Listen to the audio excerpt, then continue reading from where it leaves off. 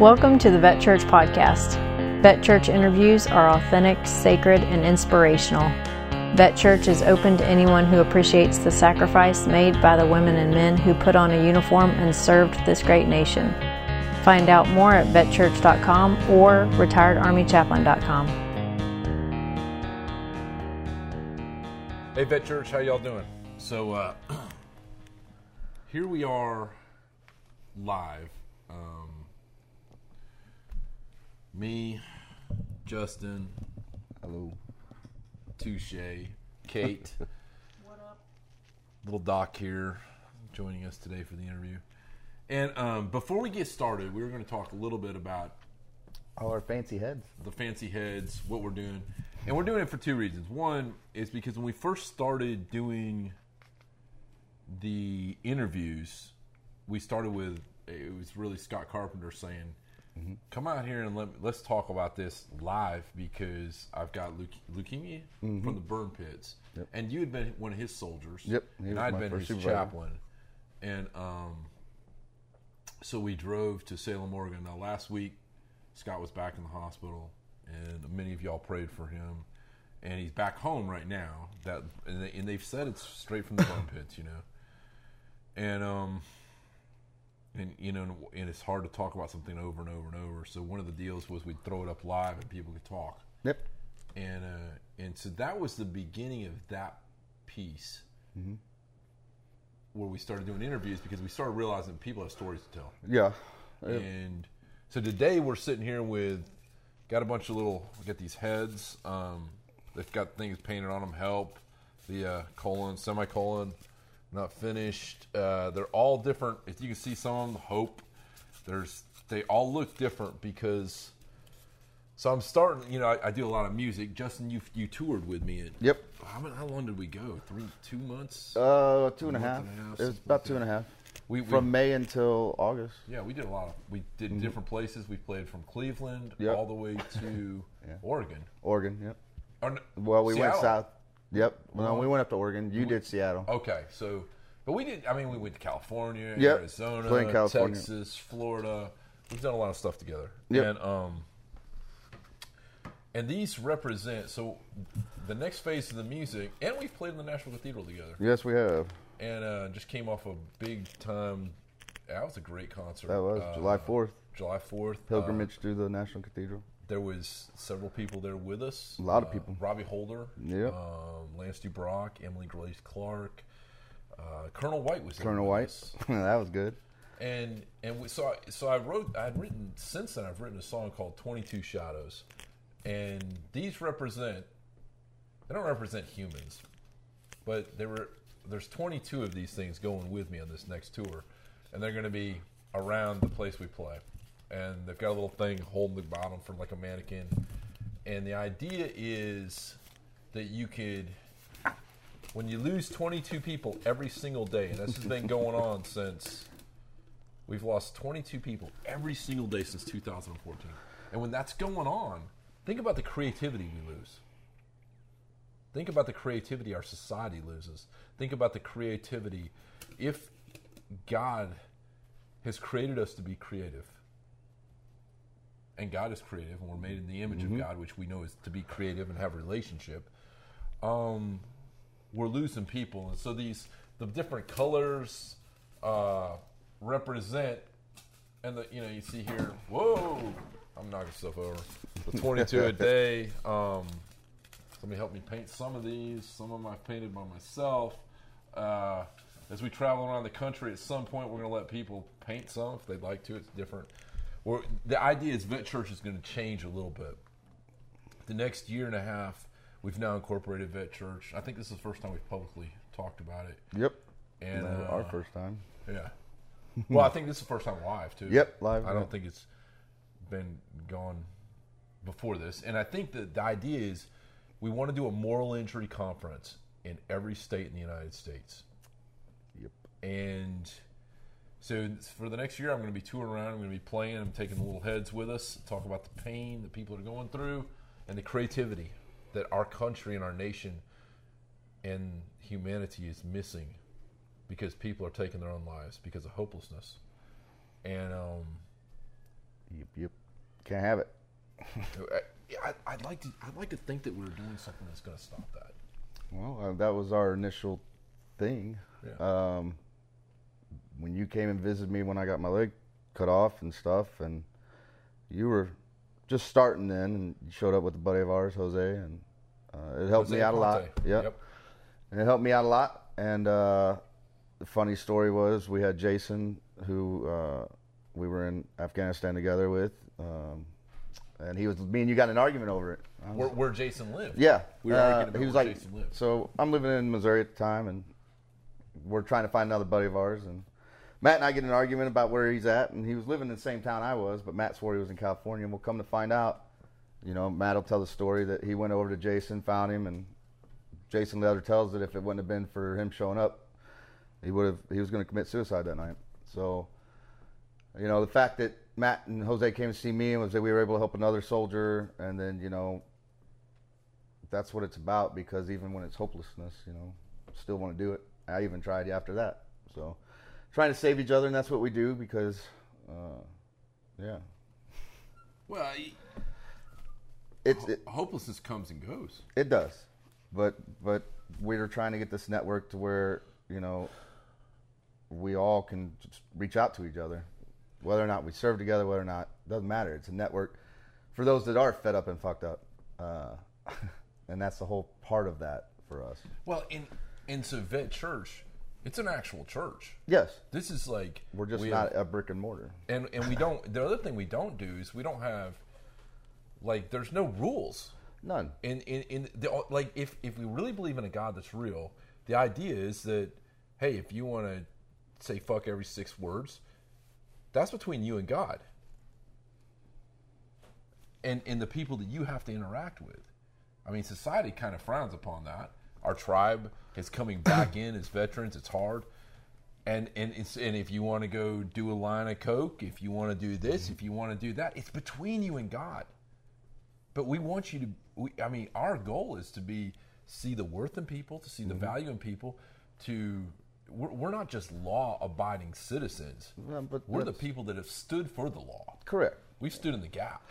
But then, we take it hard on ourselves, about those things, and we just got to realize, as a whole, that we all make mistakes, and it's okay. Again, it's when we talked about the idea of Vet Church back in the beginning, I wasn't keen on the whole church part.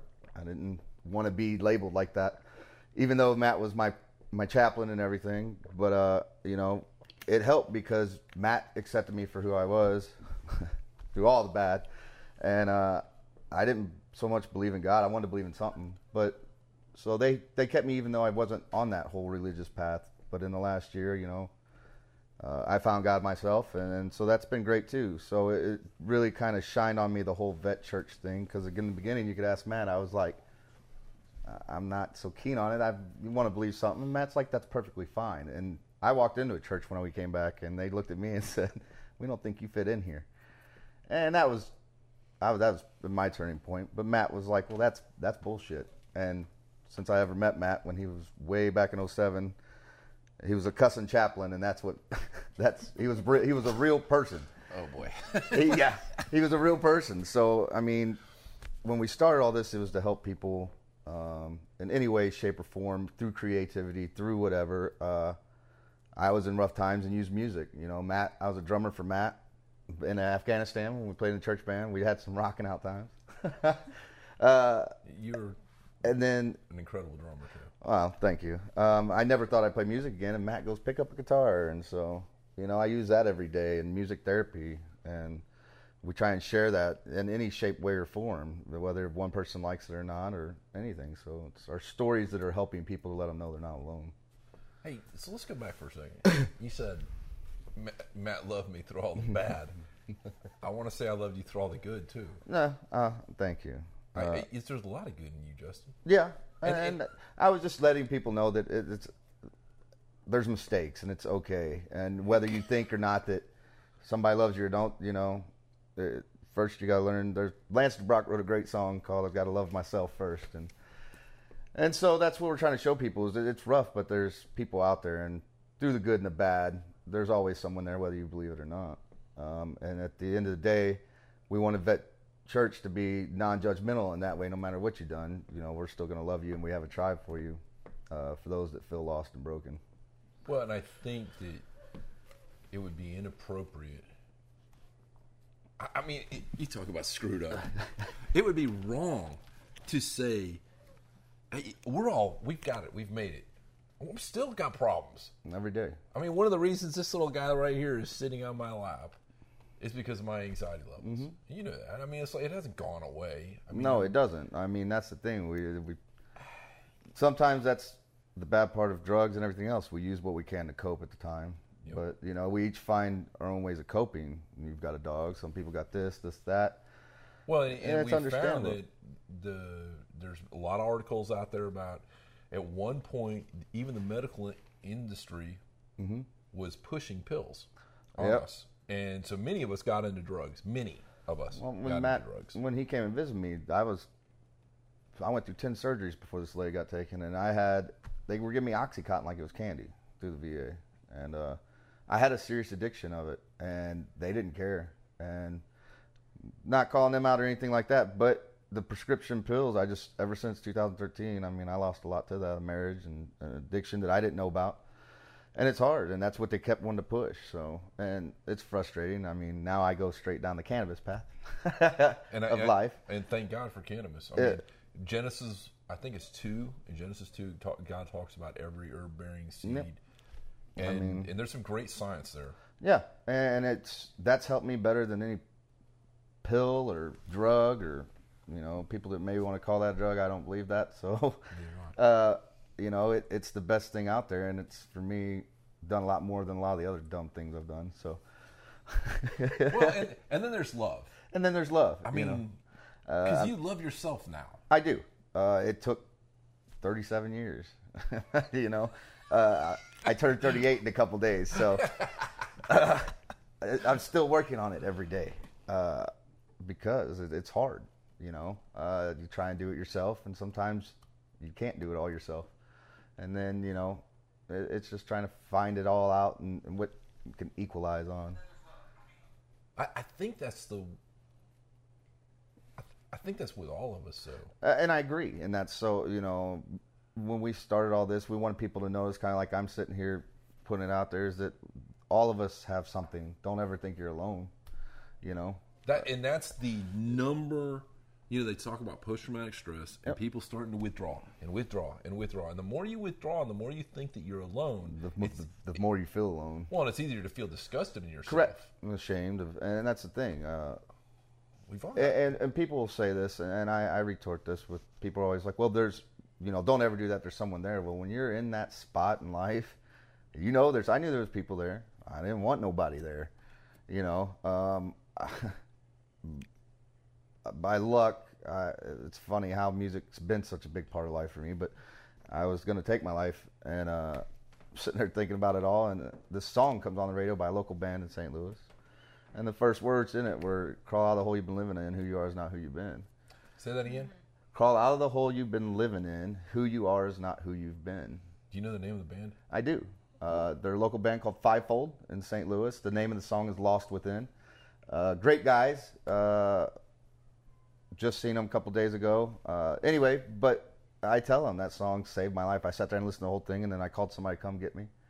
And I went to the VA and it's self-admitted myself because I was just in that bad spot. But, you know, music is what saved me. It didn't matter whose it was. It was kind of a language that everybody could understand. And so that's where you and I came up with the music aspect of healing of everything. So. Well, and can we talk a little bit about you saved yourself too? Yeah. You did the work. Can you talk about that a little bit? Because you've talked with me about it. It's not just. Well, I mean, like, I could tell you. I didn't drag you to the VA. No, I remember. I have tried to drag people. It doesn't work. Yeah, and that's the big kind of a big thing. Everybody could have told me, "Hey, man, you doing all right?" Until I was ready, and I was just sitting. I remember I was sitting on the edge of my bed, and just kind of down and out, man. Life had me down bad. And looking back on everything, and there was a 45 sitting on the table, and I looked down at it, grabbed it, went to pull trigger, and that's when that song came on and made me just sit there and listen right before. And I mean, at that time, I thought about my kids, thought about all the things that could have saved me, but just that time I was that low. So I listened to that song and just the lyrics again, you know, got to remember, be positive about, and I can remember going through my head at that time, like, there's an issue. I need some help now. So I just picked up the phone and called the first person I could think of and just told him, hey, I need you to come get me now. And at that point, I had already made that decision. You know, I had some buddies come pick me up, and they took me to get something to eat to make sure before I went in there, because I told them exactly what I was doing. And they were veterans too. A Navy vet of mine named Paul Schreiber. He took me in, and we went to the VA and to the emergency room, and I could remember feeling almost ashamed even then, just that I was that low. But at the same time, looking back at it now, it was okay to feel that way. But I went in the emergency room and told them straight up, was just honest with them. You know, I didn't want to sugarcoat it no more about, yeah, I'm okay, because that's what I was always good at doing. So anyway, they admitted me, and I kind of joke about it now because it's just easier for me to get through with it. But I sat in there for 72 hours and talked with a few docs and told them exactly what I wanted and what I didn't want. And then, you know, other people had some issues in there, and I thought to myself, well, I'm not that crazy. I feel bad for saying that, but I sat around there and I was like, I can't. I haven't lost my mind that much yet. Give me perspective. Yeah, and that's a good word for give me perspective. Thanks, Kate. We go to Kate for all the good words. Kate pulls us back off there. So after that, I set up appointments to keep going to counseling and talking with the doc, but sticking firm to the thing because they of course want to throw pills down my throat, and I told them I'm not doing it. So I finally got it hooked up to where I could talk to a counselor without having to take the medicine, and that helped out a lot. You know, and there's times I still slack, like I don't go all the time. I don't. Life happens. Well, and there are people that need the pills. Yes. Like you and again, I know if that's people, your choice, they can't do it without them, and I don't. I wish they weren't. I'm on that whole different kind when it comes to pill companies. And actually, Matt, whenever he first came to see me, was all about this place to heal. What was that? To heal. Yeah, it was telling me about all this prescription pill, and it really got me thinking and looking into it. They make a lot of money They do. off of us. And I remember going, just my experience, I'd go into the doctor and say, well, I'm in zero pain. And he said, well, you're going to need these pills the rest of your life. Well, all right then. And he'd write me a script every month, even though I'd come in saying I have no pain. Well, and then so, you know, yeah. I went and done dumb things. You're going to make your money, I'm going to make mine. And that's how that loop goes. But that's the whole thing for me. That's why I'm against it. But, you know, some people need them and more power. But well, and prayers for them. Prayer, yeah. Yeah, because that stuff that depend on anything sucks. is not it's not friendly. No. Those drugs are not friendly. Like I said, it caught. And That's part of it. 22 a day? Yep. That's almost everybody that's doing that yeah. is on something. Is on something. I just had a buddy. Yeah, that's just an average. Yeah. And hopefully the average drops. You know, like hopefully the more we talk about this, the more we. And that's the thing. More people coming out about it to show that again we're not alone. Because even though you may feel that way, the stories are coming out. And yeah. Speaking of stories, Mr. T-Bone Montgomery called me today. Yeah. Weird, and because he saw on the radio that he was driving into work or whatever, going to play, and he goes, "Man, Peg, I didn't know it was 22 a day." He goes, "I thought it was 22 a month," and I said, "No, brother, that's a day." And he's like, "That's sad."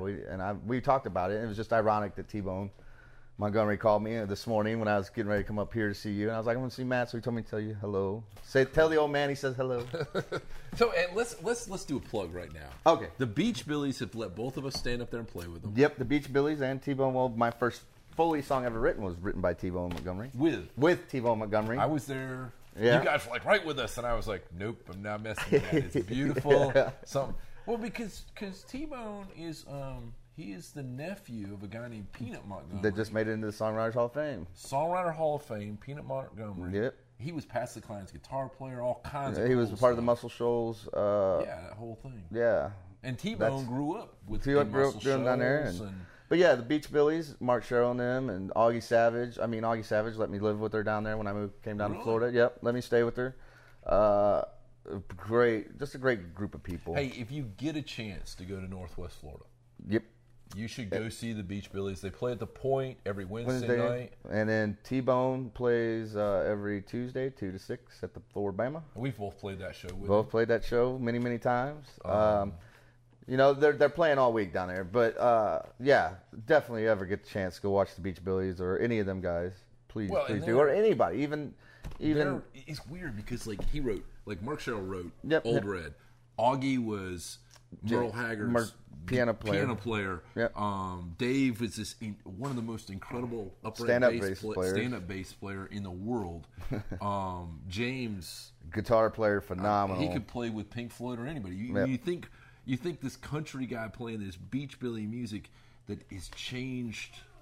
It's like, how do you five guys? How are those five people? Because Augie's no guy, but like, how did they get together and you can just walk up to him and talk to him? And that's what I loved about down there so much. I mean, they ain't the only songwriters down there. I mean, you got the Troy Martin. I mean, all of them down there, just huge. And Mark Sherrill and T-Bone helped write Vet Church theme song. Vet Church theme song. They have Mark Sherrill has prayed for me. T-Bone has prayed for me. Yep. They prayed for you. Yep. They've supported us. They've supported Vet Church in numerous ways behind the scenes. Yeah. And it's like you meet these people and you think, well, they're super famous. No, they might be famous, but they're regular people. Yeah, and that's the cool thing about it. I mean, for me, I'd only been playing guitar for 4 months when T-Bone sat up and said, "We're writing a song," and I'm, what? We already at the National Cathedral. Yep. We were actually the first time we did it. Actually. Yep. We were. Came and played that. Yeah, and it turned out to be really good, and people loved it, and that's how my music career kind of really got started. And I think Kate and I were the first people to dance to you guys. Yep, it was. Yeah, in the Floribama. Yes, it was. So again, many thanks to them, and like I said, you guys, they're great supporters, and you know, there's a lot of people attached to Vet Church, like, you know, you playing music with the Last Honky Tonk Music Series, Bridget London, them amazing people. Oh yeah. And that's us and all that stuff. I want to say something about Bridget London. We're talking about her. One time she looked at me and she said, "Do you ever think about who prays for the devil?"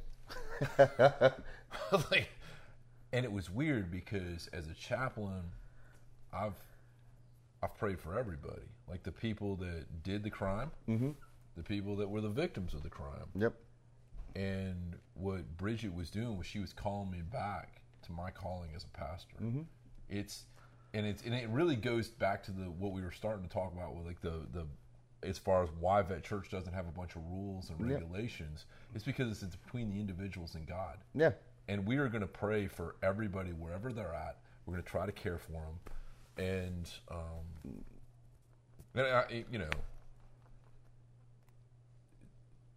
like Bridget has brought together like the last honky. If you find somebody that's in the Last Honky Tonk Music Series, and there's more than just that series. There's a bunch of people that just pick up their guitars and go play. And the thing is, they're all real people. They've got problems. They're not, we're not talking about like these are the saints and these are the sinners. We're just talking about real people. Yep. That have gone and played music, and some of them struggle, and some of them don't. And it's like, and I think it's important to do everything you can. One of the reasons we do things like this, the creativity of this, is because we're saying to you, whoever you are out there, you can do something too. And for those of you who can't see, that'll listen to this thing on a podcast, if you went to the Hobby Lobby or is it Michael's? Yeah. And you find these little styrofoam mannequin heads. And these are non-gender ones. I'm not a big genderific guy. They've got ones that look like males or females, and because I don't think God is not a gender, there's no genitalia involved, we decided to paint ones that are neither male nor female, and so we just painted them. And we painted words on them, and there are hundreds of different colors here. But that's what we're talking about if you're listening to this thing on a podcast and you're not watching it on the Facebook Live Vet Church group. But so what else were we talking about? Where Vet Church is headed? Oh, did we talk about the moral injury conferences? Nope, not yet. You got an incoming. Nope, go ahead. So moral injury. Like one of the things that happened in moral injury, somebody said, what does moral injury mean? I think it's anytime you trust and then your trust is yanked out from under you, and the people that you had the opportunity to do right didn't do right, it creates a little bit of moral injury. And sometimes it gets real bad, like in the cases of sexual trauma or murder. Yep. And then like the pills that we were talking about, like I trusted the doctors, and thankfully I had a doctor call me in and say, hey, listen, you've been on 80 milligrams of Paxil for over a year. Thank God for that doctor. Yeah. And then to get off, I had to, marijuana was not legal in the state of Florida at the time that I got off. And so what does that make me? Yeah. And I've already served the nation. I've got some accolades and some awards, and I've done due diligence. Well, and the thing is, like, I become a criminal.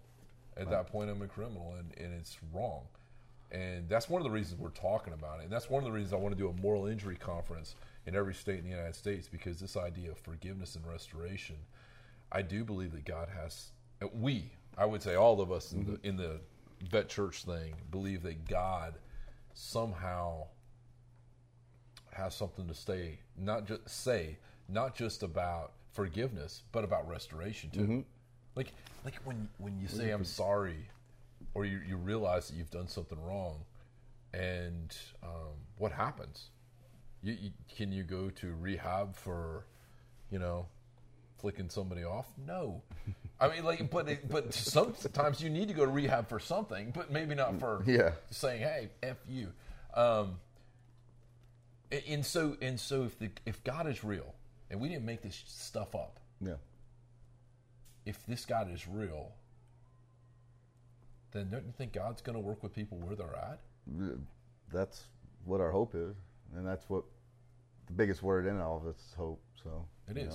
We say it over and over. It's on the stickers. Hey, Kate, do we have any stickers? Show the folks. You have one of those stickers. It's on my leg. One of my legs. I just thought about that. I do. I have that one. Did you have it on that leg? No, that's your cool leg. Yeah, I had this done last year for when we went to the National Couture. Hey, do you want to, an interesting fact about you? It's not really about you. It's about an implement that you use to maintain. So Justin is one of the best dancers I've ever met. Okay, so Kate and I went and we did, what was it, ballroom dancing? Yeah. We attempted, yes. We attempted. Yeah, it wasn't. The height difference makes a little. It does, and my coordination skills are beyond repairable. So yeah, I've been told I could dance for a white guy. But Justin can really dance, and even with the leg, you can dance. Yeah, you have. And so, what is this thing here? Okay, you want to explain this? This is really cool. I mean, you got it with this company. Yeah, well, it was through VA, of course, approves all the legs. But anyway, this is a biotech. Electronic ankle leg. Well, I might have been saying that wrong, but it's from Empower. But anyway, it's got this battery here. You plug it in, and you turn it on.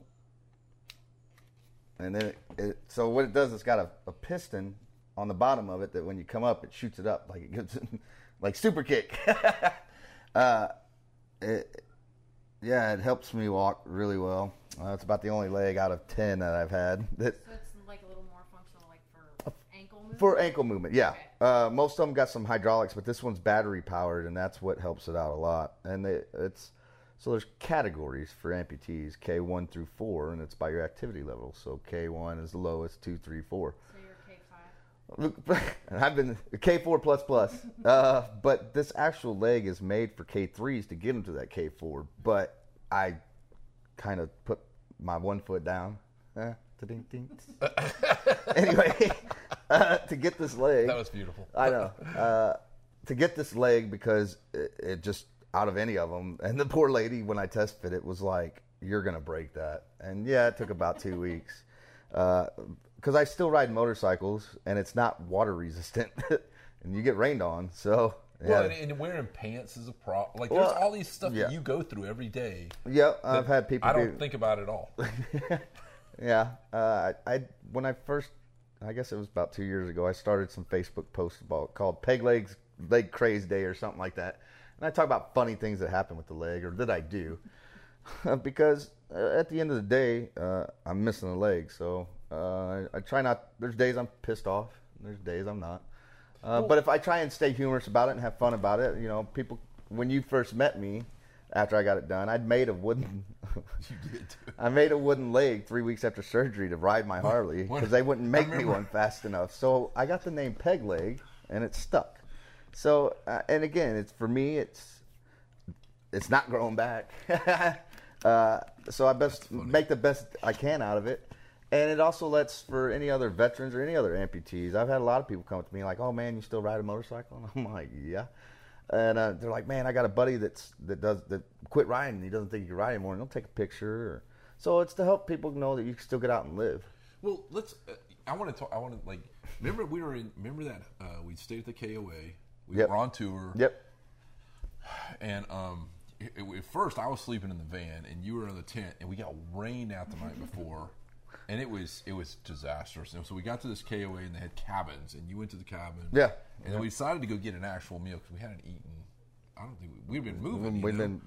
We drove from Arizona to Oregon in a day and a half. So that's not normal. We went to we stopped at this place, and we went in, and it was the floor was jacked up. It was one of those places where, because we went in the bottom, we went up, and they didn't have any handicap stuff. And it was those old places in California, and you fell. Oh yeah. And I pulled out my phone because I was getting ready to sue him. And I was like, I thought he was going to take a picture. Yeah, and you were like, I was to sue him, and you were like, what? And you were, it's embarrassing. It does, and it was like, and then you realized what I was going to do, and you're like, because at first I thought you were going to hit me in the face, and you're like, you effer, but it was shocking and it hurt. Yeah, but I've done it more than then, more than that time. But it can be embarrassing. But the hardest thing too, though, is a lot of people feel sympathy for it. I can't deal with that very well, but they do. They're like, "Oh my God, are you okay?" They don't know what else. Well, yeah, you told and me they one don't. Time, didn't you say? I know I'm cutting in. I'm sorry. You said I don't wear jeans all the time because of the way it's hard to keep it on and everything. Yeah, so like I have to wear jeans. You have to put the jeans on before you put the leg on, and it just. So what I started doing was I just wear one pant leg up until somebody got mouthy one time, and that didn't work out so well. They thought I was trying to do it for sympathy, but they don't understand, and it's aggravating in some of that. I'm still a young guy. I mean, I'm 37. I'll be 38, but I don't look handicapped, even if I'm wearing jeans. And if you're wearing jeans, I can't tell. Yeah, no, a lot of people can't tell, and so it gets hard sometimes. It does get embarrassing at times because certain malfunctions happen or something happens because I'm just trying. I haven't accepted that I'm not normal, and I am handicapped, I guess, and that's okay. But it does cause a lot of issues, like swimming in circles, man. It doesn't work out so good.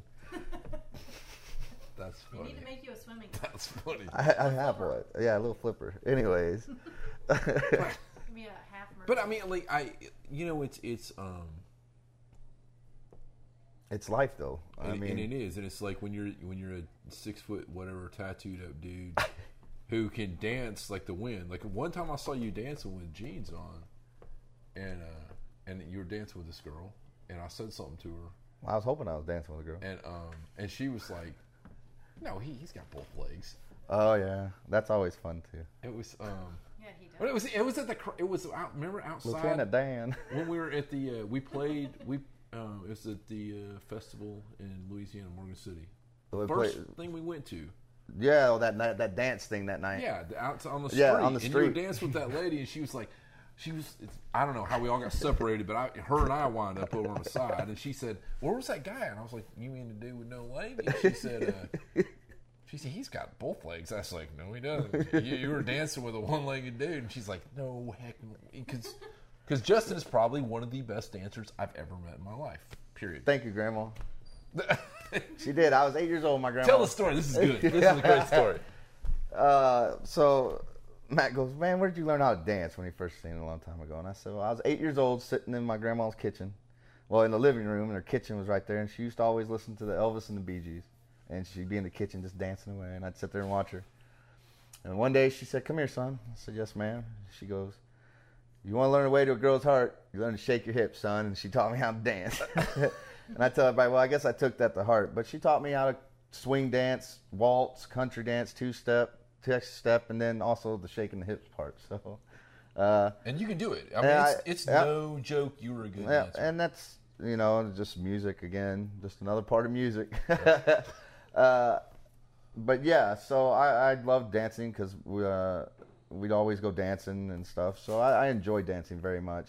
I try to act very timid because it can feel like a lot because people are always watching because I get accused of being a stripper a lot.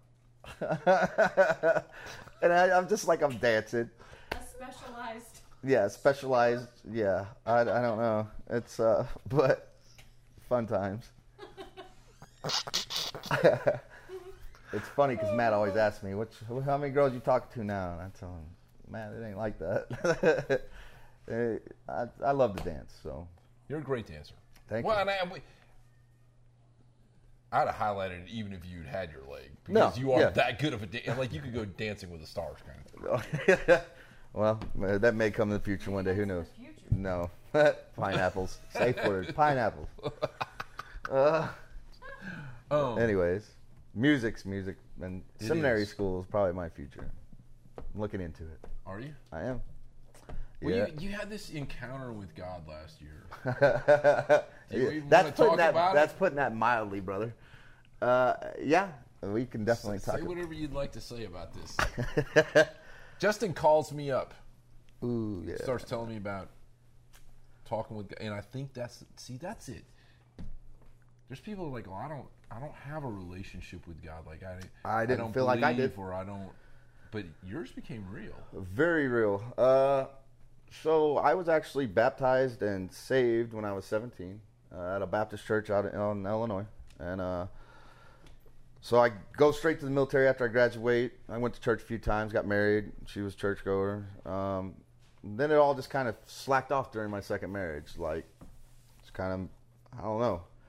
I can remember thinking when I went to get saved and everything, well, this is maybe what this is supposed to feel like. And cool. But I was a kid, and there was other kids next to me, and they were doing it. So, let me not be the awkward one out. Anyway, years go by. Lots of 3 marriages, injury, drugs, everything else you could think of. So about August last year, well, August 2nd to be exact, I lost the grandma that raised me a lot. And so I was taking that pretty hard and just, again, pissed off. And I had a buddy call me asking me if I was going to come to this big, long week camping trip we do. And I was like, well, this, that, the other. And no, I'm not going to make it. And he goes, Justin, I'll pray. And right at that instance, I was like, there is no God. I was angry. I was like, there is no God. I felt like everything I've done on my own or tried to. I never prayed. I never did any of that. I wanted to believe in something. I mean, even in our trip, we would get in godly discussions, and we have since 2007 because I wanted to believe in something, but just God was not on my top of my list at that time. But anyway, August 2nd last year, I said there is no God, and I could tell you within 24 hours, I'd say 72 hours I met him face to face in my situation. But I was freaked out so much within the 5 hours of that. I thought that I was in literal hell. I wanted to get away. A good buddy of mine stood in front of me, and I kind of, I punched him. Jeff Hand, good friend of mine. I was just freaked out. Some things happened, and then another person, Sam, she tried to calm me down. Everybody tried to calm me down. They ended up having to call the cops on me because I was angry. I was wanting to get out of there. So I ended up going to jail.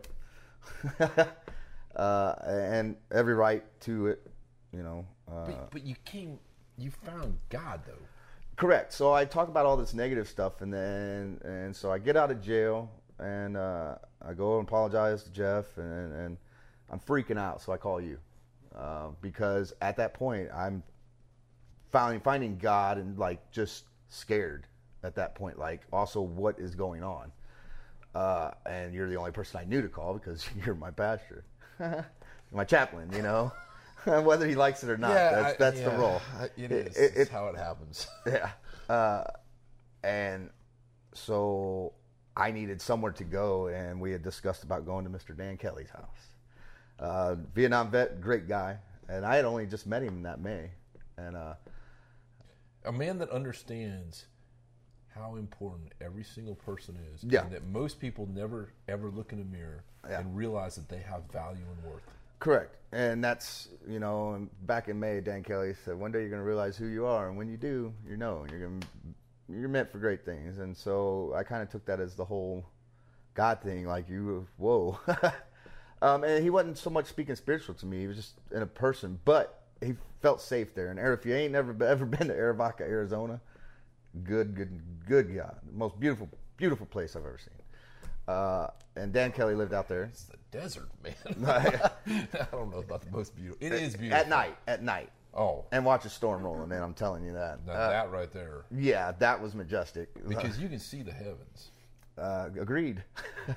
You can see. Agreed. So anyway, there's a lot of questions I still have, even through all this experience that I've been trying to learn over the years. So I figured seminary school, and I've been kind of having that calling everywhere I go that I should talk about this story of me meeting God and what happened, and because I wasn't so much a non-believer, but it was, and so my story can maybe help somebody else, because there's some of it I still question is, did this really happen?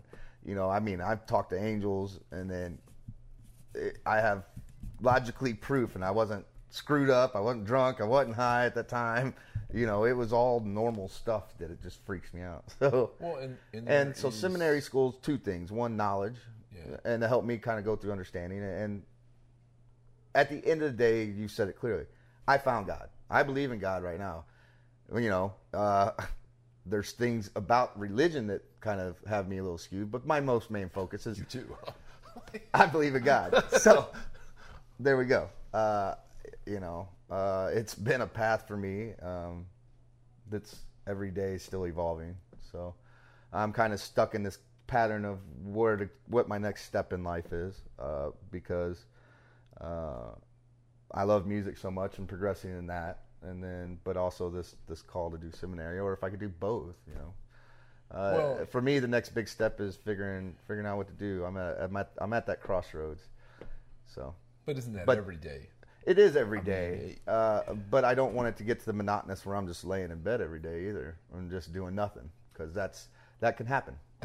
I've been on that road many times before. Well, that's a form of death. Yeah, it is. I mean, our tribe, this 22 a day. Yep. And you told me once too, even though this was kind of more personal, Matt told me one night, he goes, Justin, there's a battle for your soul. And I really looked into a lot of that, and there was. I mean, in any decision I make every day, there's no right or wrong in my opinion anymore. It's just you go, and then you have to go from there. There is wrong in a sense. Don't get me there. But Dan Kelly put it to me, it's white or chocolate. If you ask you that right now, it's pointless, because it can't happen until that point happens, when you get that. And that really took perspective for me. So, well, it's see, I'm using Kate's big words. If God is real,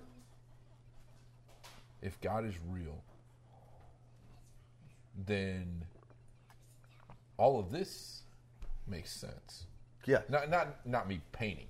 It makes sense that people reach hopelessness in their lives. Mm-hmm. It makes cognitive sense, because God looks over in the story, the Trinity sitting there, and God looks over the Son and says, and there's no genitalia, which is why we do this without the gender. No genitalia. But somehow the being God the Father looks at God the Son, and I think that's just a limitation of language. I believe that too. And God the Father says to God the Son, go become fully man, as in humankind, and then die for mankind, so that we can have this relationship with him again, because they've got caught up on this thing called sin and unholiness. and they're so concerned about it that that's what they focus on. And what we've noticed is that a lot of churches focus more on sin than this relationship with God. It's like, and then the idea of like, what is sin?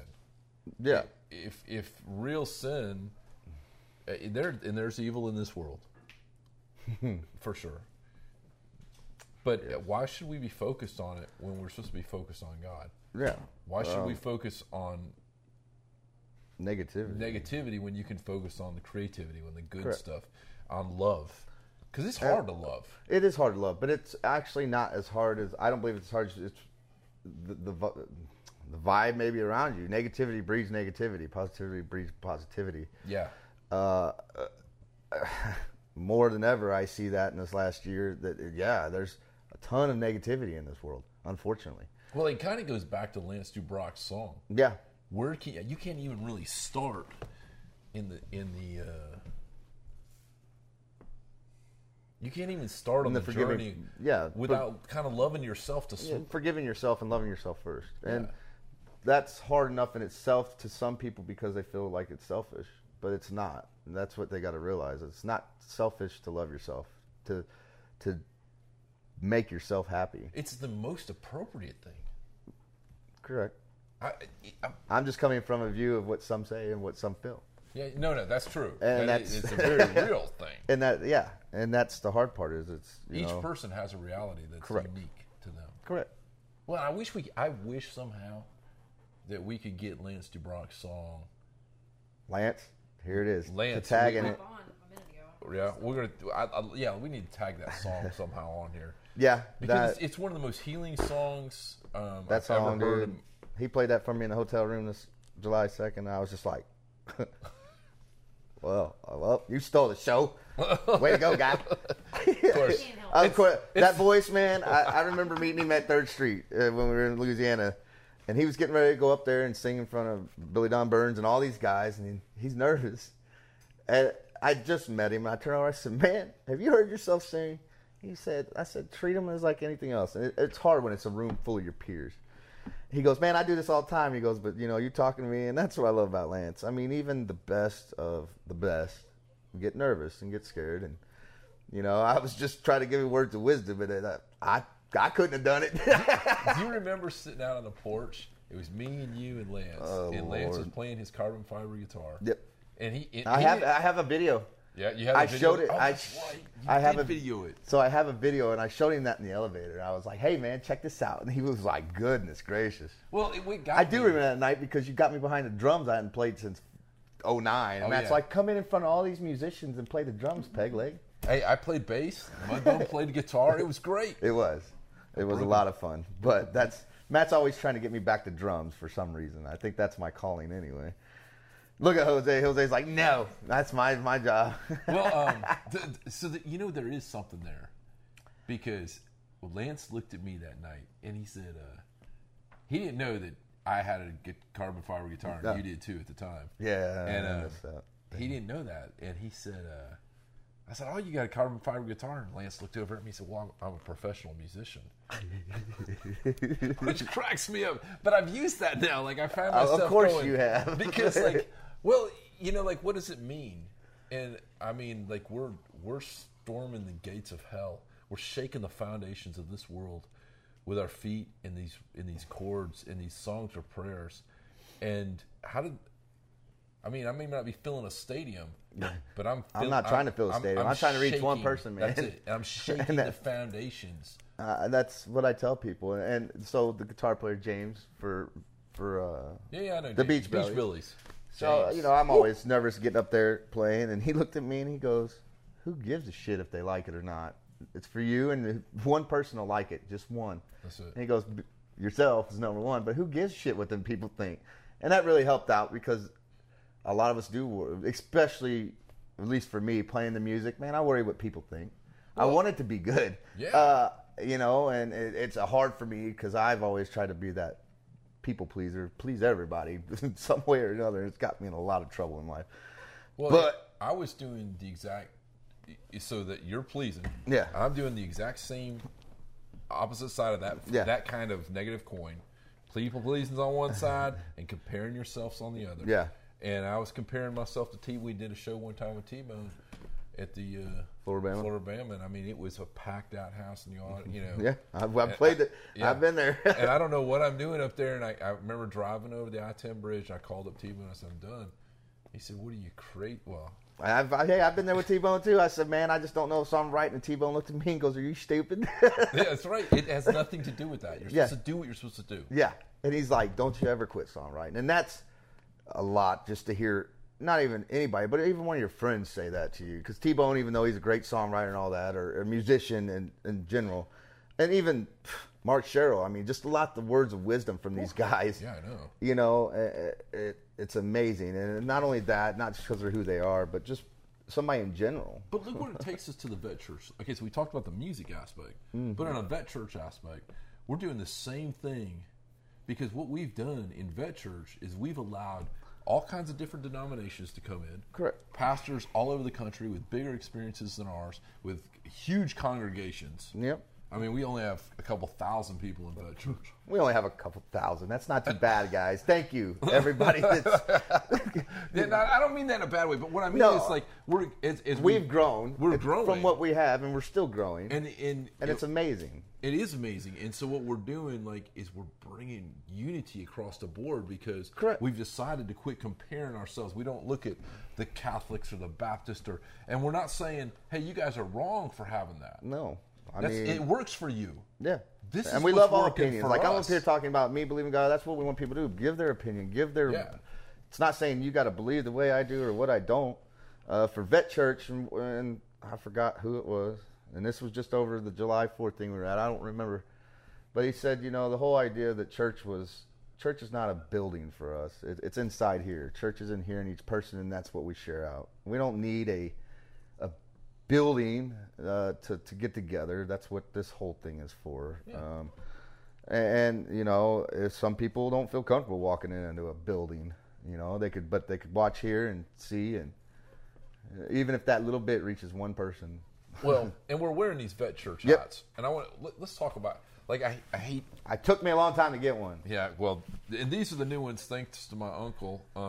They're nice, fit he, good. He helped us find some really good ones, and so they have. It's got the word heal and Vet Church. Vet Church at the bottom, and then there's Iraq, Afghanistan, Vietnam, and Korea in the skull. And so you can buy all our stuff through, I think it's the Eagle's Nest in Niceville. We don't have those hats on there yet. We don't have them yet. We're talking with those folks because they've The turquoise.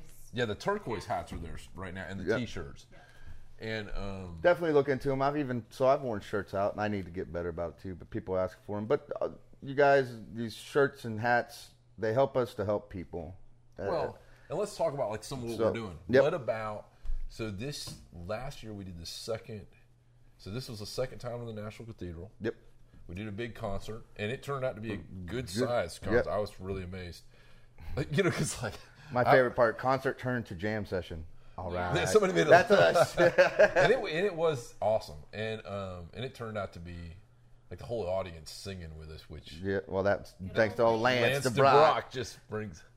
Oh yeah, and yeah. We had the pipe guy. the guy from that played the piccolo. I don't think it was Penny Penny Whistle. There it was. Showed up. He was visiting DC, and I mean, that dude, He wanted to come Woo. jam, and he got he was it. on the Yeah, well, Penny see, Whistle. that's the thing. Jam Lance- session, he's seen it. That's it. Lance DeBrock was on the piano, and it was just whoa. It was going. And you know, and the 50 or 60 people that were there were all singing. It was incredible. But I was just like, this thing. So we got the National Cathedral. They've let us use it 2 years in a row. We're getting ready for number 3. Yep. Doing a pilgrimage through the cathedral. Before that, though, what was it? 5 days before that, We were just in at the Louisville. Yep. We all got together for the second barbecue For the 201st. for the 201st BSB. Thank you, Chuck. Yep. Chuck Duenas, The Chuck Charles Duenas, hosted it at his place. He hosted the other one too. He set it up, and he helped us to see that to me, it was really cool. Like, I don't know. Tell me what you were seeing, but one of the things I saw was here I am, the chaplain. You know, You'll all that never stuff. get away from it. And yeah, and I'm sitting there, and everybody's like, "Well, sell us some hats." and I had a box of hats, and I'm like, And Matt's business aspect, here, just take one. I'm not real good at the selling aspect. That's why we have stuff online. But as we get the bigger van, you can buy stuff because you'll be able to haul it. we'll have to be able to haul it. That's for sure. And the other thing is, everybody there was like, no, here's some money for this stuff. You got to keep this going because it costs money to move from point A to point B. But what I loved that's about how it the all get kind of together, started. well, it did. I handed you what I could. I remember when Matt came to visit. Yeah, and that's the way, you know. You and dozens of people. But I think in an aspect that's what the hats and all this stuff is for, to keep us going. Keep you going, keep us going, especially with this 50 states moral injury. It's going to be a big push for a lot of us. And and the unfortunate stuff that Matt and I definitely don't like to talk about is the business, the money aspect to get us from point A to point B. And sometimes it's hard. Well, okay, but first, before we get into why we need the money, or the money that we need, I want to say why we need it. Because we're sitting there at that soldier's house doing this barbecue, and people are coming to this guy's house, like, you know, like just showing up because we invited everybody. Well, everybody that we can think of. Thank you, Mickey. And Mickey. And so Hospitality is amazing. So they're in Chuck Cooks, buddy, and other people are getting ready to do. We're doing. All right, I'm getting hungry, man. We got to. So people show up, and it wasn't me helping out. It was I, the chaplain, was watching one soldier take care of another soldier, and a spouse take care of another spouse, and a kid play with another veteran's kid.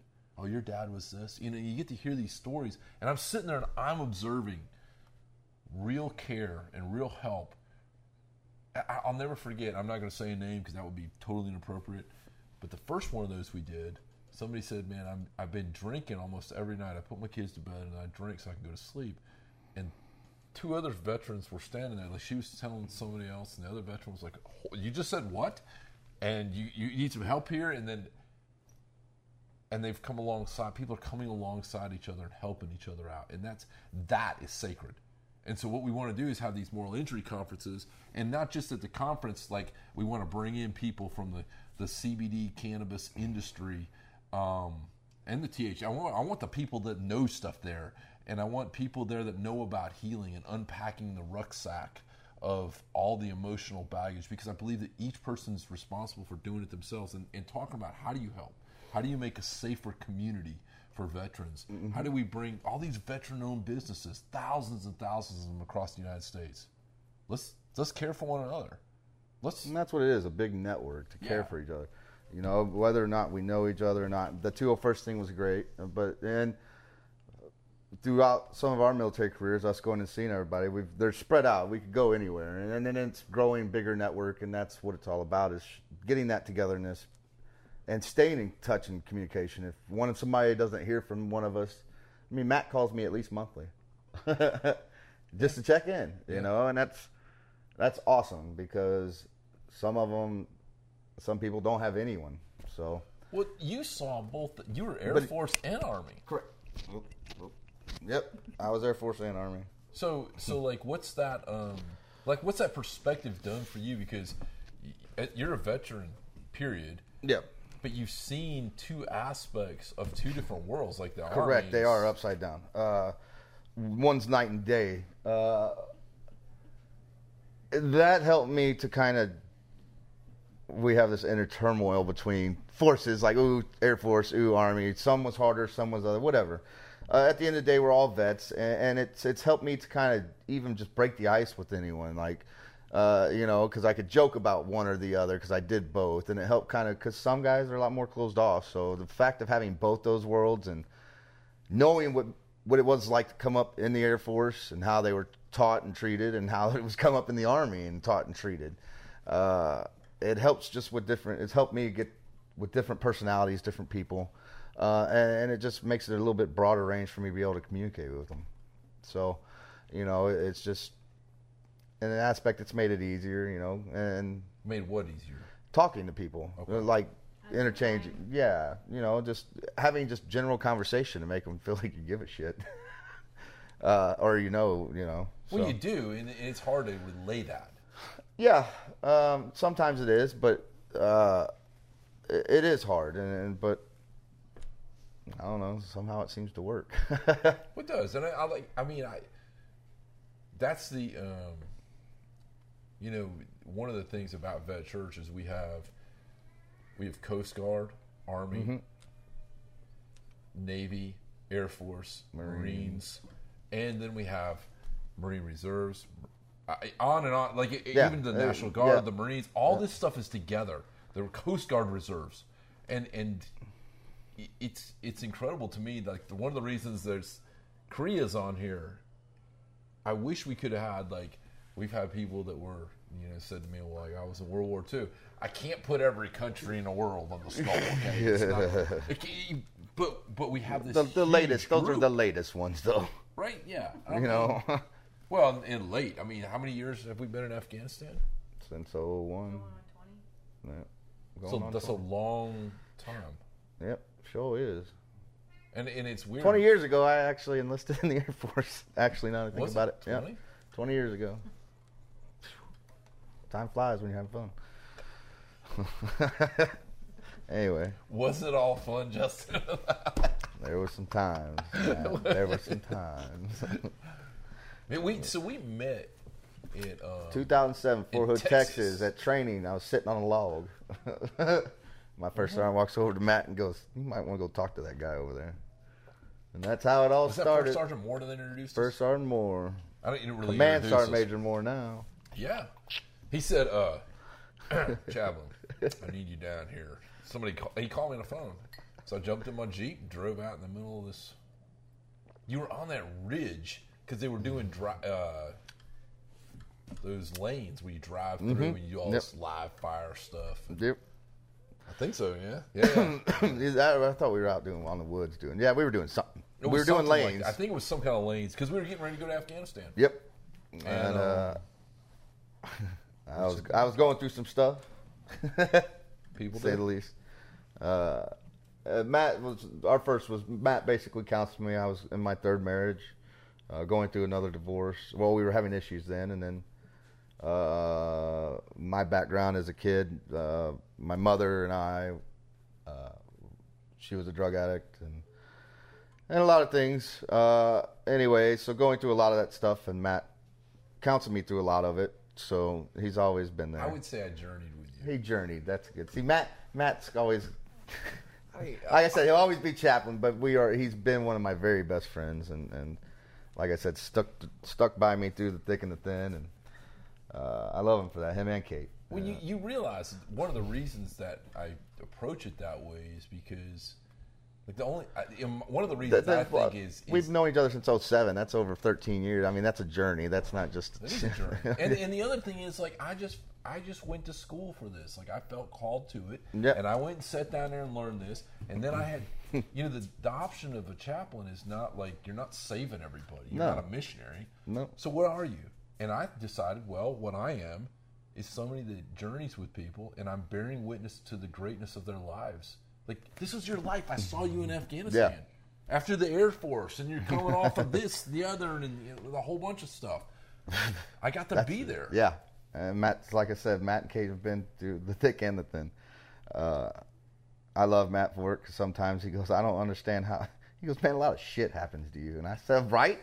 And it's not just you. I mean, the whole... An abnormal amount, it seems like sometimes. Well, and I think that's why this has happened right here. Correct. Because yes, all over we've seen the same thing going on. And so we sat down and decided. I mean, there was the idea, but December 2017, I went down. My daughter was graduating high school, and something called me down to go see Matt down in Pensacola. And Matt was burnt out. He was like, man, I don't think I could do this anymore. And I looked at him, I said, there's no fucking way you're done doing this, dude. I at the time was at a crossroads there too about what I was going to do next, and that's what led to us doing our tour. Matt was like, well, man, if you ain't doing nothing in February, we went up to that United Church Christ conference. Went up there and you had just started playing music. Started playing music, and we took that trip to Cincinnati. Well, and it was after that I wound up in the last Honky Tonk Music Series. We met them guys, and so it's been a fun path since I went and told Matt that, there's no way we could quit this, and we'll do whatever it takes. And some days are hard. I know Matt's questioned what the hell he's doing about 100 times, and him and Kate just move out of their house, and our homeless vets now join the tribe. Woohoo! I'm homeless. I did the same thing down in Florida. Was living out of the car, so we've been there, and that's the other thing is we want people to know that maybe not this person or that person has been there, but I guarantee we've got somebody in our tribe that has and can talk, and that's... Well, and it's not, like, that's the thing, like the churches that we talk about and the groups that we talk about, there's almost three things I can almost say. They're all of them, they appreciate what we've tried to do. As people, they don't look at us and say, we see if they come to me and say, well, I see the potential, I know that person right there is not with me at all because I want to see who I am. Yeah. Even when I'm jacked up and even when I'm hurting, I want them to see me as valuable. And so if you see something on my website, something about me talking about somebody or talking about Guns to Hammers or A Hero or Gallant Few or Operation Song or any of these groups, it's because I believe that when I've approached those groups or I've sent somebody to those groups, they saw that person as valuable without any reservation at all. That person's valuable. Now, the action might be wrong. They might be doing some evil stuff. You might need a total change. You might need some time out in the corner. You might need whatever it is. But the thing is, the person was valuable. And the other thing is, they were willing to get in the trenches with us. Yep. I'm just not, like, if you see something on our page... I'm going to do another plug, too, since up in the area I live in. If you live up around the St. Louis area or anything, they got this thing, 6 Strings for Heroes, teaches veterans how to play guitars. You worked with them. I do work with them. I'm actually still doing it. Cool. Talk some more about this. Jefferson Barracks up in South St. Louis, they have a program every Monday night through the sports recreation system, the recreational therapy. Head guy's name is John. But anyway, what they do is every Monday night, they take veterans and they have guitars that are donated, and we teach veterans for 8 weeks the first 4 chords of playing a guitar, like G, C, D, and E. And so if you're in the program, it's 8 weeks. After the 3rd week, you get that guitar. That's cool. Yeah. Are you all affiliated with the Guitars for Vets, or is this? It's just they right now just do their donation thing to them, Guitars for Heroes. They got, and then there's class up in St. Charles. Can you tag? I'll tag that in here. Yeah, I'll tag it in there. But and it's a great thing. But they also have like what's called an intermediate jam for them guys that afterwards that come, and it's you just sit in a room and play with some guys and learn songs and talk about how good that feels. Well, for me it was definitely different. I've only been playing guitar since last February. Yep, last February of last year. So when I went to the program, it was to learn how to do. I was going to expect to be learning how to play guitar. And the recreation guy goes, so if you play it? And I said, well, I've been playing a little bit. And I played him the song. And he goes, you're going to be one of our instructors. And I'm like, what? Whoa. So to be able to do that and just watch these vets learn something and give them something to do and watch their mind work. And in the midst of that, I can kind of trade off how songs help save me and then have them kind of get their take on it. And a lot of them guys stick with it, man, and enjoy it, and you see them week after week. And it's kind of funny because if they don't hear from you or you don't see one of your guys, it's another way to kind of reach out, because you build friendships in it. Connectivity. Yeah. So that's been really great to do. I was living down in Florida, but I just moved back up, so I'm getting back in the swing. They just had a graduation a week ago, so they're getting ready to start their new class. It's free. Just go up to Jefferson Barracks or your VA in that area and ask about it. And they have a whole bunch. They have Golf for Heroes. They take golfing. They have the JB VA is amazing as far as their recreational therapy, man. And you know me how much I hate VAs, so I would talk about some good stuff. This is good. Let's talk about something. It's not all bad. No, and for me, surprisingly, because my dislike towards the VA is very high, but this recreational therapy program they have over at JB Jefferson Barracks is phenomenal. I mean, they take you kayaking. They've got golfing. Right now, I'm on their softball team. They have a softball tournament coming up in October statewide. Yeah. For people with disabilities, hey, man, I got to hit the ball, and I don't even have to run. You can though. That thing will let you run. They will, but you know, hey, I'm not gonna lie. I'm gonna let some little kid run for me, and it's for a big deal. But we definitely need more players if there's anybody in that area. But it's just again, we've got old people, old vets, young vets, guys, girls, all of it. The whole group's being reached. Yeah, I mean, it's just a wide base out there, and it's this guy John. He's the rec therapist guy there. The head guy is amazing, and that's the thing. They're really trying to push a lot of good sports therapy, like recreational therapy. Female veterans get involved? Yes, yes, not a lot. I'll be honest, not a lot, but they've got stuff there for females. Like I said, golfing. They got a bowling alley inside the VA there. That's incredible. Yeah, that's pretty cool. Down by the gym. It's got a 6-lane bowling alley. You can just go in and bowl. It's crazy. So I've never seen a rec therapy like that. And I was at Columbia VA and I've been to quite a few other ones. One in Pensacola. One of the things you moved over to St. Louis for? Was the VA. Mm-hmm. Yeah. Well, I was dating someone. But I imagine that. You, the dancer, the romancer. What can I Smoker, say? he's a toker. Oh no! Funny that we say that, and I'm single. But yeah, but you have children. I have 4. You're a responsible parent. You went through a divorce. Like who in our tribe? Look, 3. Our tribe's full of people that went through divorces. And there is. So we'll talk about that. I've been through 3 divorces. I have 4 kids. My oldest daughter's in college at Auburn. War Eagle. Yeah, she's going to be a doctor. My son's getting started in his senior year. He's wanting to go to school to UCLA, be a dentist. And then I've got an 11-year-old and an 8-year-old daughter down in Florida. And you always talk to me that you love your children. You try to stay connected. It's even hard. when you're up and down. That's one of the things that's made you decide that you were going to get help. You told me. Because I love your children. I did love my children, and it's still a constant struggle. Like she said, for military vets, I think it's a lot harder on marriages and divorces. All 3 of my ex-wives were still military of some sort or married to.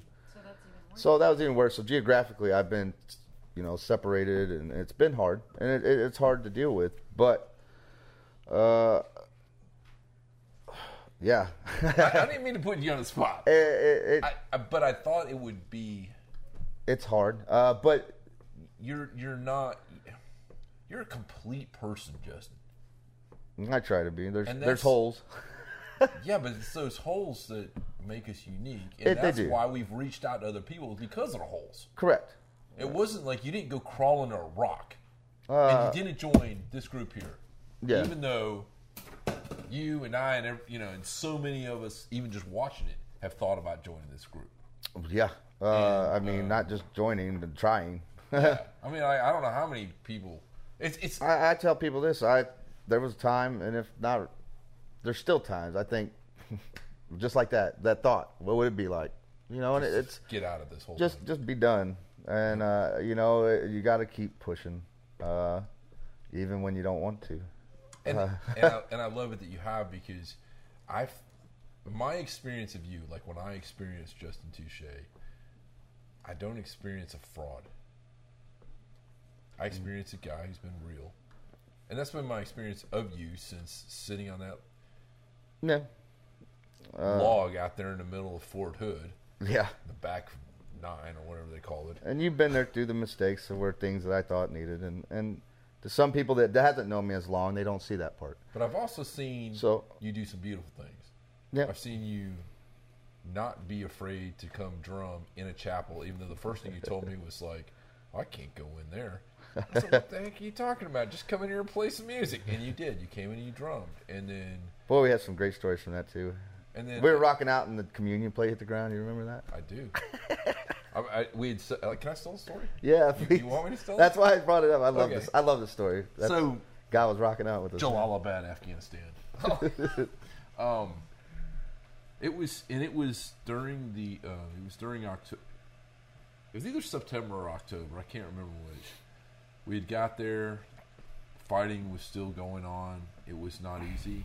We were up and down in the Korengal Valley. If you want to get a glimpse of us, begin the movie Restrepo, and where everything starts out in the movie Restrepo, the first little place they start out of, that's where we were. And the Korengal Valley that year, our brigade fired more ammunition than they did in all of Iraq. Yep. Said they called it one of the most dangerous places on earth. We weren't the guys in Restrepo. We were the guys that removed from them. Yeah. And then there's another movie called Korengal. All of this will give you an idea. It was a shitty place. Dangerous it was. There you go. And so we got this little chapel. We have a little chapel. It's B-Hut that I'd say, 12 by 12? And it would be packed. Because for a moment, people could come and sit and worship. And we ran 5 or 6 different services. Yeah, and we had a 101st guitar player. I can't remember his name. He was 101st. He was a whaler, though. Buddy, he was a rocker. You had me, who was a drummer that was a straight 80s rocker. Matt, who's a Pink Floyd Zeppelin.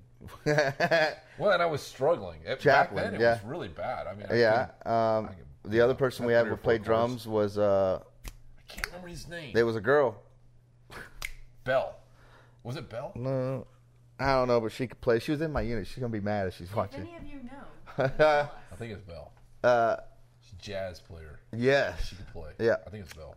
Anyway, so we have this service going on, and it turned in more to really a rocking band instead of worship, like kind of what you would think. But it was moving, and people would come just to hear us play the music because they could sing with it, and it was fun. And I remember Matt always had the altars. I mean, this place is small, and I'm on an electronic drum set, which is great. So there's the communion table, or I can't remember the guy's name that bought that set either, because a soldier bought that. Yeah, and left it. And so there's the communion plate with all the grape juice in it, and so we're playing this song, and it's getting heavy, and all of a sudden the plate just bounces off the table and hits the ground. And grape juice goes everywhere. Matt looks at me, and I'm looking at Matt, and I'm just like freezing because I feel like I just committed the ultimate sin. And I just kind of shrugged my shoulders and went back to playing, and Matt gets done. And we get done with the song, and Matt automatically goes, well, Jesus is rocking out with us too, just to make it more comfortable for me. Because you've probably seen the look in my eyes like, oh my God, I just knocked over the communion plate. I'm going to hell for playing music. In the Catholic tradition, they look at that differently. Yeah. And I'm not Catholic. Well, and I didn't know any religion back then. I was just like, well, I'm playing music. Yeah, so it was, I thought it was... It was fitting and appropriate. Because it made everybody laugh, and it just kind of relaxed the whole night. Well, but that's a fun story from that. I played music a lot in my life. That's some of the funnest times in one of the worst places, believe it or not. You're incredible. You are an incredible drummer. Well, thank you. I try. You don't try, you do. Yeah, I do, I guess. I try to stay humble about it because there's always somebody better. The future. Oh. The future? Yeah. Of the church? Sorry, we're getting hand signals. I don't. But there are people here that we can't tell you who they are because we've got. So yeah, I guess we should. That's probably going on. So the future of Vet Church. Well, aren't we becoming a 501c? Are you still doing that? Well, so we're as of a week ago, we incorporated, or 2 weeks. You have to incorporate first. And so that was another reason of doing starting out with this, because next week will be the first full concert at 30A Songwriter Radio, where we have the heads. There'll be a movie going on in the background that I've made, and the 20-something songs are very much a journey. It's a story about our tribe and hope, and the different organizations, the VSOs, the Veteran Service Organizations that have come alongside of us, and some of the different churches that have come alongside and said, we're going to help veterans out wherever they're at and however we can. We're going to give everything we have to make this a better country. And I like that, because when if you get off this Vet Church group now, or if you're listening to the podcast and you pick up most social media, you'll find stuff that creates divisiveness, that makes you grit your teeth inside, that gets you a little bit angry. And we're going beyond that. We're going to bring these moral injury conferences. Are going to have some concerts. Hopefully, you get to see Justin drum at one of them, maybe. And, very possible. And maybe I'll even play some bass. Yes. And no, Primus is not in trouble. I'll just do what I can. We do kind of go there. So one of the things we're going to do is this is our tribe. You know, those helicopters and tanks and all those bombs that are being dropped, and the money and the food and everything cost. And so I'm not going to like just half-ass it. We can't. No, this is too important. 22 people a day have died. It's time we do something real, and we bring in people with real, that are really in the trenches, that are really doing and know something about forgiveness and love, and unpacking the duffel bag and sitting with a family. Like who cares for all the? You said you went through 3 divorces now, and you said all your wives were in the military. Mm-hmm. That's not always the case. Most of the wives aren't in the military. Spouses that are divorced are not, because it's male and female. Correct. And so, who cares for them? Well, I'll tell you what. Vet Church cares for them. Yeah. Who cares for their children? Vet Church cares for their children. Mm-hmm. And if we. And what you did was, I think you might have been one of the first people that ever stuck money in my hand and said, go see somebody else. And I have. We have not been irresponsible with that money in any way. No. And we've been accountable. You can look at receipts. And that's why we just moved over to this. So we're making Vet Church, not retiredarmychaplain.com, which is where it kind of goes right now. But we're going to move this thing to a situation where in 5 years from now, I'm in the back. Yeah. And we're kind of sitting back and we've got... And other people are doing the same thing. Because there's folks out there all over the country. I can't do this alone. I'm not... He's getting old. That's what he's saying. He can't sleep in a van no more, man. I'm kidding. I figure we've got like 5 more years on the road. Kate can't do the van for 10 years, guys. Doc's had enough. Yeah. And that's where it's at, is, you know, it's gonna take all of us, and what people need to, or what we're trying to say is that it's, you know, it's got to spread, and we make it bigger and better, and have other people, like part of me going to thinking about seminary schools, be able to be what Matt's doing, except for now I don't have to be on his ass anymore.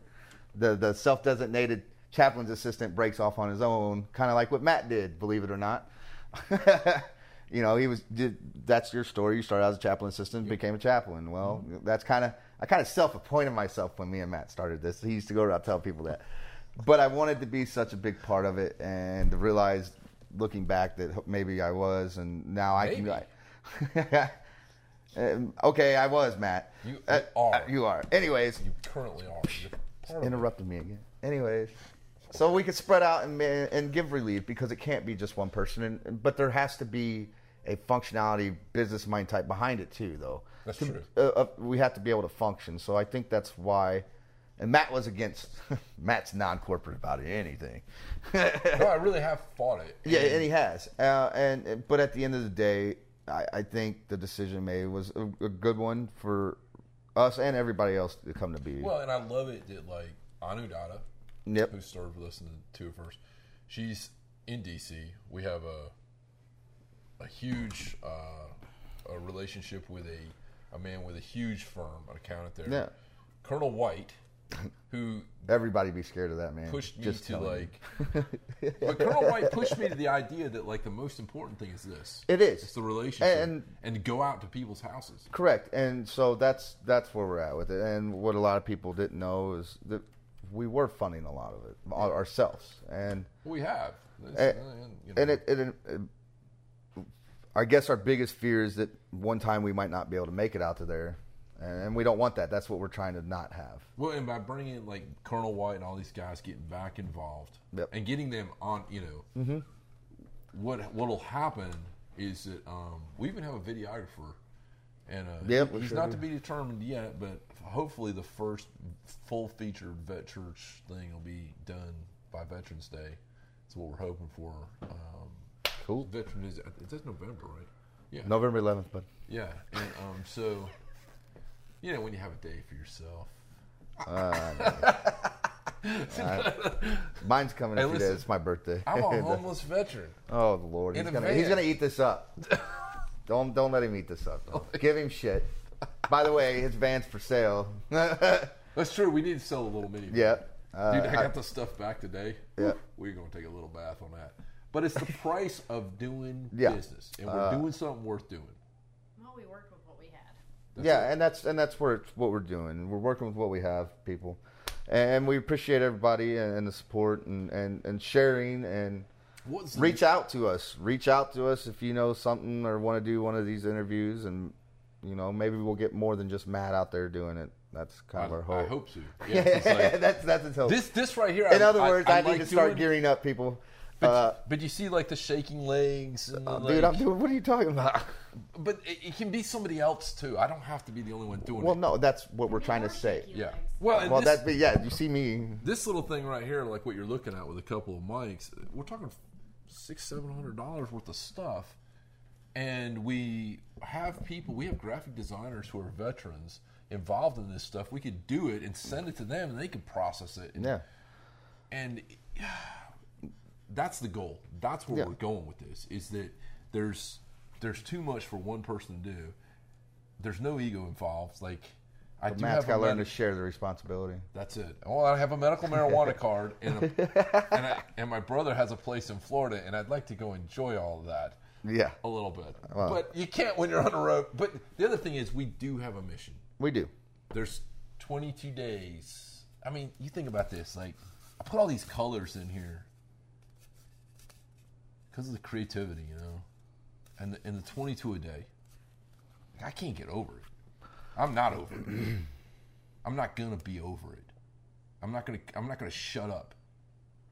I love Johnny Cash's song. He says, "I'm gonna wear black until something changes." Yeah. And I'm gonna keep going until something changes, because for somebody to raise their hand and say, "I swear." I can't remember it all right now. I'm drawing a blank. It would have been real dramatic if I could remember the whole oath of office.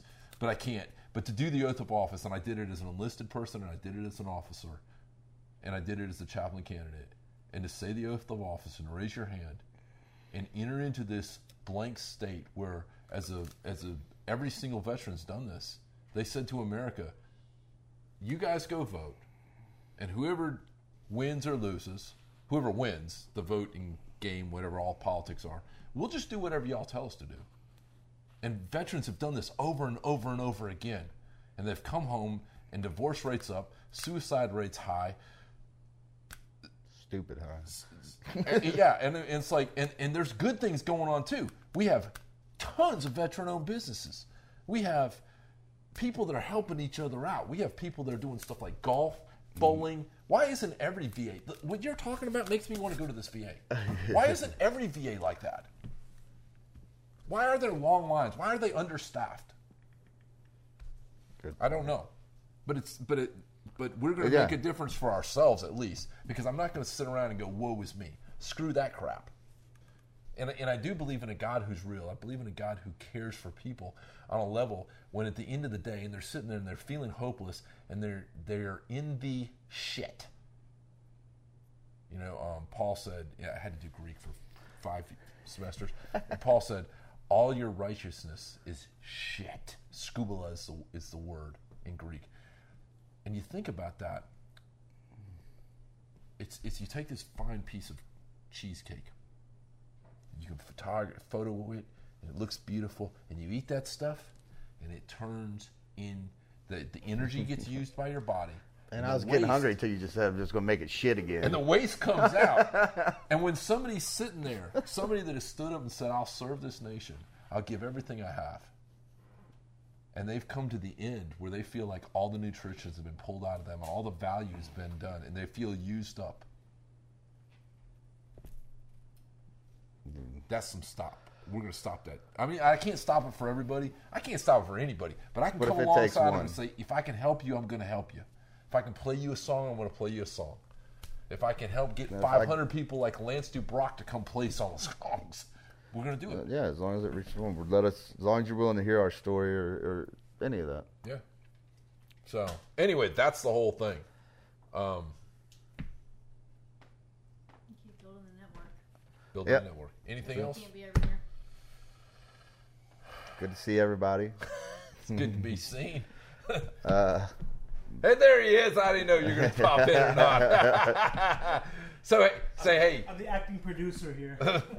So, y'all, you got to know that, like, the first time, the only thing that would make this night better is if Jason Davis was sitting with us. Because we got into that big argument, and then a year later, Jason told me that the next day he was going to kill himself. That was the idea. Yep. He had flown back to go to, like, something or other. To his daughter's graduation. Was it? And then he was going to kill himself. And the night you came to my house, then we went to his house the next day, you asked me, how do you heal? And I said, we talk. And we've been talking. And I mean, like, I'm your biggest cheerleader. You're not a cheerleader. Next to Kate. You're doing all this filming and all this other stuff. You filmed this at the National Cathedral this year. I did. And I can't wait to see. It's all part of my master's thesis coming soon to a YouTube channel near you. Hey, and this is like... And he keeps calling me father, so, I mean, there's got to be at least two of us, I guess. I feel like I'm the next in line. You're a preacher. A preacher. Yeah. Well, you see, both you two were in the Air Force and in the Army. We were actually in I went to Toulouse. Afghanistan. We were in Iraq at the same place, too. Yeah. At the same time. You guys were in Toulouse? Yep, we were in Me Toulouse. too. I was there... What a hellhole. I'm telling you. I was there in March of 03. Another word, but I was March that of works. 03 to March of presidential language. I was there March of 03 to August of 03 in Toulouse. Hey, so for Toulouse, y'all want to know? Rocks this fucking high. Yeah, and but to give you an idea, okay, so there's this place called the Ur of Chaldee, where Abraham. You go back and look at the story of Abraham. It's in Genesis. In Genesis. I think chapter 11. There's this huge place right there, and we all saw it every morning when we woke up because it's called a ziggurat. I didn't know none of this back then. I just woke up and went to work. But you were there. I went there. And I have pictures of me there. They wouldn't let us go to the ziggurat because I was there when they were shut we were down. in war. And so they're trying to minimize who got shot. That's what happens in war, Matt. When I was there, it was in the beginning. Yeah. I was there in 03. There was no command, nothing. We did whatever we wanted to do. We went through the burn. I went through the burn with the first Marines. I wasn't a Marine, but I went through with them. Ooh.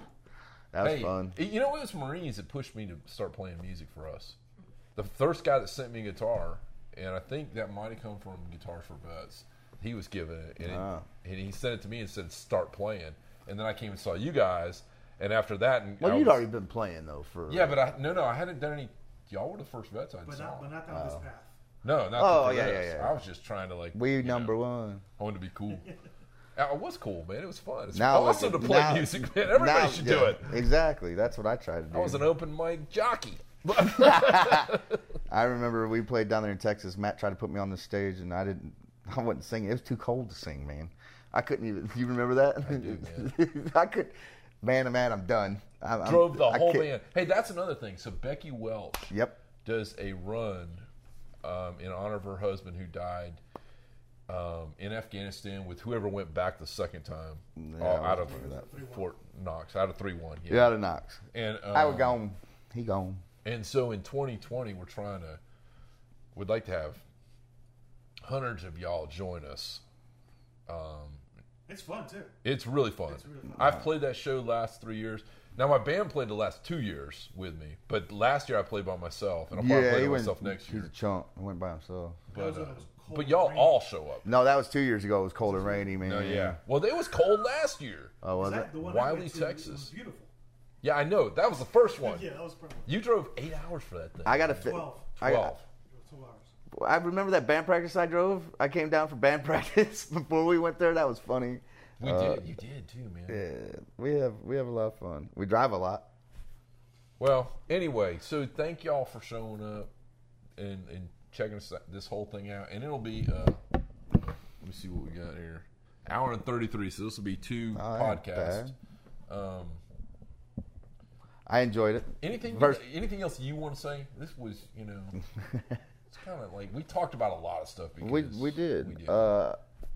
Well, I mean, it was good for us. Just show people, I think, where we kind of came from, how it all started, where it's going. And you and me, I guess. Yeah, I don't talk much on these camera things. So it was kind of big for us for where we're going. For me to kind of be the first one to come in and do this.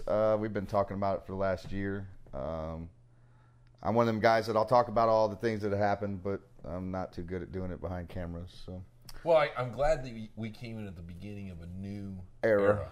Yeah, because this is the first time Vet Church is actually a corporation, and we're on the beginning of like these. When you think about this,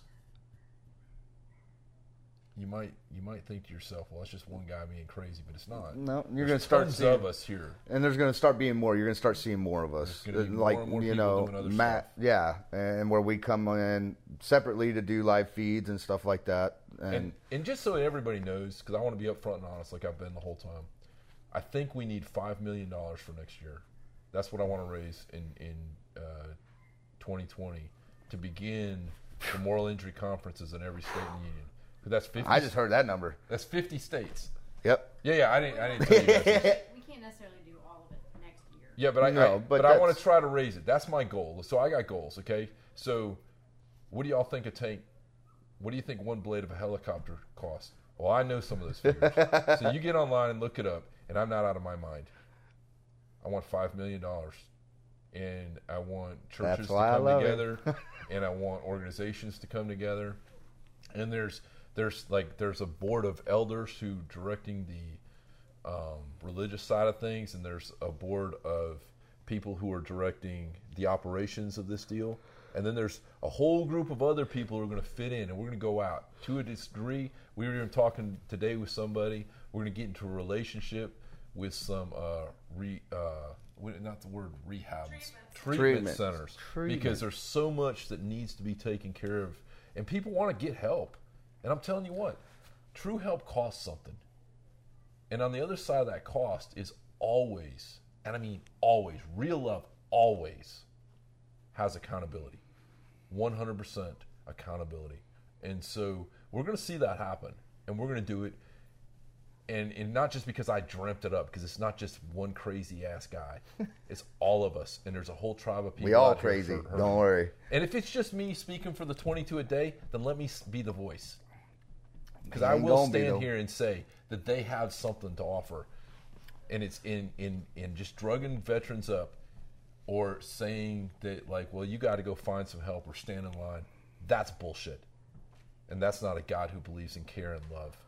And the God I believe in isn't short of cash. And the God I believe in isn't caught up in a denominational name on a sign. The God I believe in cares for people on the level that they're at, where they're at, who they are. And so we're going for this. We are. Okay. Come on with it. Yeah, man. All right. Thanks for doing this. Love you. Love you, brother. Thank you for joining us for this Vet Church interview. Your feedback is welcome. Find out more at vetchurch.com or retiredarmychaplain.com.